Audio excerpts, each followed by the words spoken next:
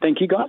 It's great to be here. Well, I know you're winless to start the season, but I guess you look like a team that's so close to it. Does it feel like you're close to cracking it and getting across the line this year? Yeah, for sure. And it's a little frustrating, but that's rugby, and been a part of plenty of seasons and had games we win that we probably had no right to win. And at the moment, we're kind of sometimes actually finding a way to lose, which is probably the hardest thing. So we've been in games, we've been really competitive in a lot of them. We've had moments where we've been up for quite some time in those games, and then we've had games where some refereeing decisions have a big effect, and then other games where we're our own worst enemy. So it's quite tough, but considering our boys are staying really positive, we know we're not far away, and I think once we can kind of crack that first one, I think we can get on a roll. Is it sort of a habit sometimes when you lose one, as you say, you keep finding perhaps ways to lose games from that point onwards? Oh, not really. I think some of them are, like I said, we've had a couple of ref calls that have put us in one, which is probably the hardest thing, and getting texts from refs on the Sunday saying sorry is not the best thing you want to ever deal with, but it's part of rugby. They're human too, and then some of the stuff around just skill execution and really staying in the moment. I think with a young team, and we've got a few boys in the grandstands that are pretty classy footy players as well that we're probably dearly missing. But all in all, I think we're just staying on the grind, and we know this. We've got 8 games left, and they're all pretty exciting encounters. And we've obviously got the Australian and Fiji Drua and some opportunities there to try and sneak into that top 8. The Crusaders last week had a bit of a touch-up at scrum time. What can you take out of that overall performance as you head into tomorrow's game against Moana? Yeah, well, I got some pretty good young props, and I got about 2 or 3 other All Black props too. So, we did what we had to there, but I think, to 5-time champs, to a full 80-minute performance, and some people might have thought it was ugly, but there's no way you want to try and play the Crusaders at a sort of open running game because they've got so many threats across the park. And I was just really proud of the 80-minute effort. So we've had periods, we put the Crusaders under a lot of pressure for 60 minutes in Dunedin, and the last 15, Will Jordan had 2 moments that just broke the game open, and you can't do that. And we were really happy to be able to, shut down the likes of Richie Mo'unga and Will Jordan, and we really did really well to dismantle the Crusaders' attack and made them kick. We were just unable to, as we talked about, some moments at the end there to kind of win the game. And, we kind of praying or hoping we can get it right and maybe see them again later in the year. And that would be, and you just, you never know. And that's sort of our goal, is to get in the playoffs, and it all starts again. It doesn't matter how you start. It's if you can get in the dance, anything can happen. You've played a few expansion teams through your years in Super Rugby. Having watched Moana so far this season, what do you think they're adding to this competition? Oh, they're adding awesome energy, awesome physicality, and they've been competitive in every game they've played, and then they've obviously got a win as well.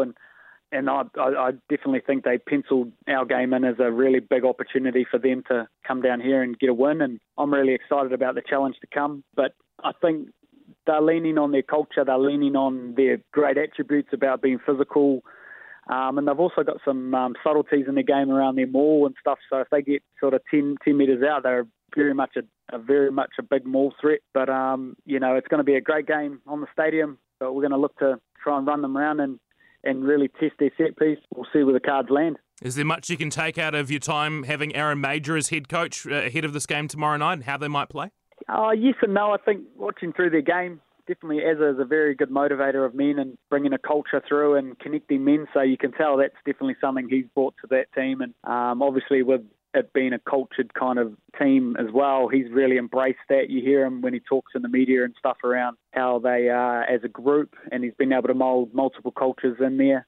But yeah, I'm sure he's coming down here to try and get some respect or whatever he wants to think. But I'll be just happy to see Azza after the game, catch up and, wish him well. And, hopefully we fall on the right side. And yeah, I think we're desperate to get a win this weekend, and all those little extra motivators, playing the team for the first time. We're at home. We've got to really ride that, and we've got to build on what we did last week. There's been a lot of discussion this week about tackle techniques and red cards. Now, I think as far as I'm aware, the Highlanders actually haven't had a yellow or a red so far this year. But is that something you need to reiterate, given the crackdown and the emphasis on head contact across the competition? Yeah, well, touch wood, mate. Don't jinx us. I think in the last couple of years we've had multiple games where we've missed a guy for 10, and it was something we really talked about, our discipline, because you can't give teams 14 men.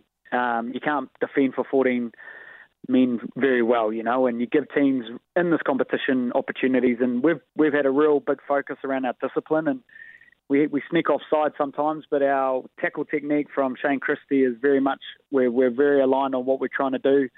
And we talk a lot about just making the right decision and not being rational, not going for that play or something that just looks silly, avoiding that. That's a controllable way. If you put yourselves in situations that look dangerous, tip tackles or head highs, you just got to stay away from that. And as we saw in the weekend with Ethan's tackle, probably wasn't much malice in it, but in the critical part of a game, it can cost you. We just got to stay on it, and I think they're refereeing them accordingly. Poor Caleb, as we all saw, he had no malice to do it, but when you hit someone in the head, the rules are the rules at the moment. So I feel for Caleb. He's probably one of the nicest guys you'll ever meet.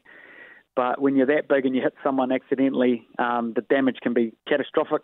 But he did not mean to do that. But, you feel for the judiciary and the stuff like that around those situations, because in that sense there was no malice or intent, but there was a result, and, it could have been really, really bad. And I just hope both players are okay, and Caleb doesn't, he bounces back from it, and hopefully their winger's okay now too.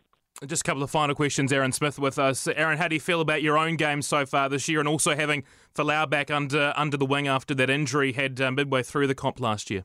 Yeah, I think I've been going pretty mixed, to be honest. I think early in the comp was, we were sort of struggling as a team. Maybe the ball and ball speed I was getting wasn't that great, but in the last 3 weeks, I think we've really gone to a place that, I'm really proud of as a group, playing at high speed, real detailed in our game. Feel like I'm personally building, but, I'm still not having an impact on games that I like to have as a player and as a leader of our group. So still chasing that, 80-minute performance or, 60 minutes until if Folau comes on. So just trying to get to a position that I'm impacting highly on my team. And, I know I've got better performances in me, and I've been working really hard to get to that place. And it's just great to have Folau there. As we saw on the weekend, he changed that game, and, multiple times he ran and offloaded, one clean break.